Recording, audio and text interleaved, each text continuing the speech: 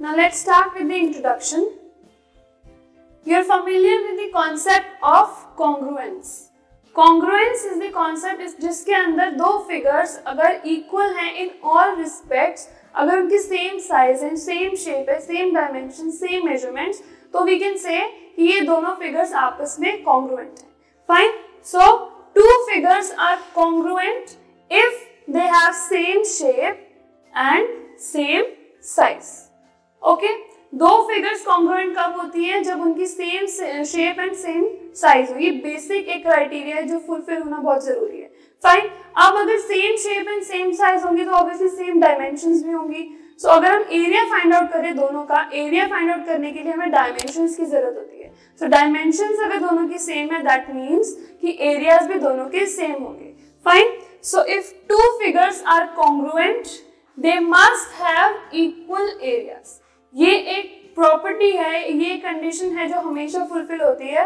If two figures are congruent, अगर दो figure आपको दे दी जाए वो कॉन्ग्रुएंट है, अगर मैं कह दूं कि ये दो फिगर्स कॉन्ग्रुएंट है आपस में, इसका मतलब उन दोनों के एरियाज भी इक्वल होंगे. This is bound to happen. ये होता ही है कि दो फिगर्स अगर कॉन्ग्रुएंट है तो they have equal areas. But it is not necessary कि अगर मैं आपको कह दूं कि दो फिगर्स हैं उनके इक्वल एरियाज हैं तो ये जरूरी नहीं है कि वो दोनों आपस में कॉन्ग्रुएंट होंगे या नहीं. इसका एक केस हम डिस्कस कर लेते हैं. We have a rectangle ABCD and a square PQRS. Rectangle ABCD में AB या फिर लेंथ कह सकते हैं 9 सेंटीमीटर है एंड उसकी breadth is 4 centimetre and PQRS square की साइड है 6 सेंटीमीटर. दोनों के एरियाज अगर हम निकालें, so area of rectangle ABCD is equal to length into breadth. Length into breadth means 9 centimeter into 4 centimeter, which is equal to 36 centimeter square. And area of square is PQRS is side into side, which is equal to 6 centimeter into 6 centimeter, that is 36 centimeter square. So you can see that areas are equal. 36 centimeter square and 36 centimeter square.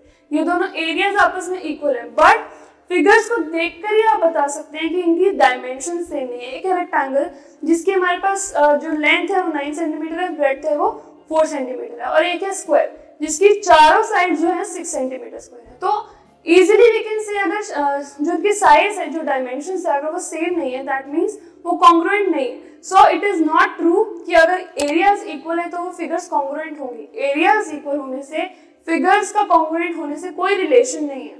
Areas अगर equal है तो figure congruent भी हो सकती है, congruent नहीं भी हो सकती है. Fine. So you can not say कि अगर एरियाज इक्वल है तो फिगर्स कॉन्ग्रुएंट जरूर होगी, ऐसा नहीं हो सकता.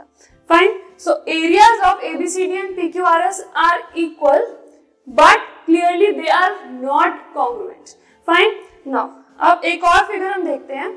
इस फिगर के अंदर, इस पूरी फिगर को अगर मैंने नेम दे दिया T is the name of whole of this figure.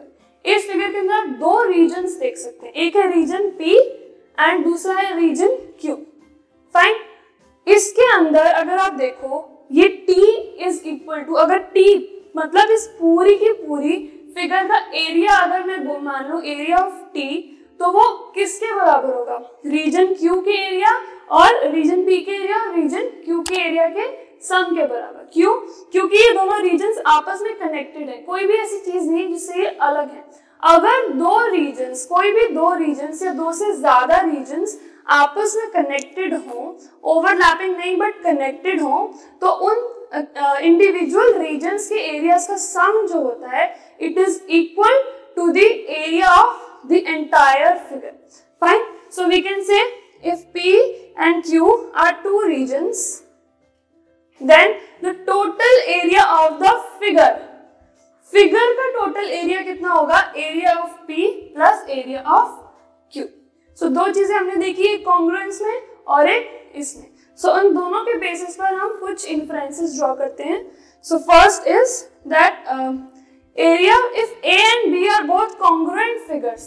अगर A और B congruent figures हैं, A और B आपस में इक्वल हैं इन एवरी रिस्पेक्ट, इसका मतलब है that area of A will be equal to area of B.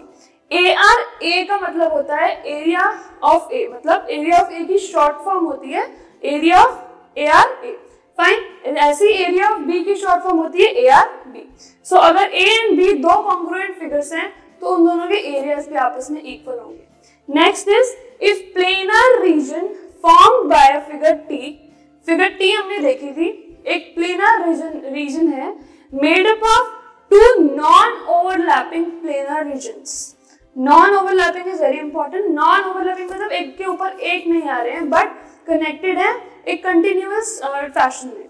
So figures P and Q अगर दो रीजन्स ऐसे हैं जो ओवरलैप नहीं कर रहे हैं but together they are forming a figure T, so हम क्या कह सकते हैं, टोटल फिगर T का जो एरिया होगा it is equal to the area of region P plus the area of region Q।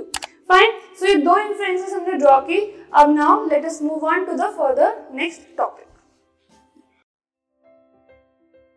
This podcast is brought to you by Hubhopper and Shiksha Abhiyan. अगर आपको ये पॉडकास्ट पसंद आया तो प्लीज़ लाइक, शेयर और सब्सक्राइब करें और वीडियो क्लासेस के लिए शिक्षा अभियान के YouTube चैनल पर जाएं।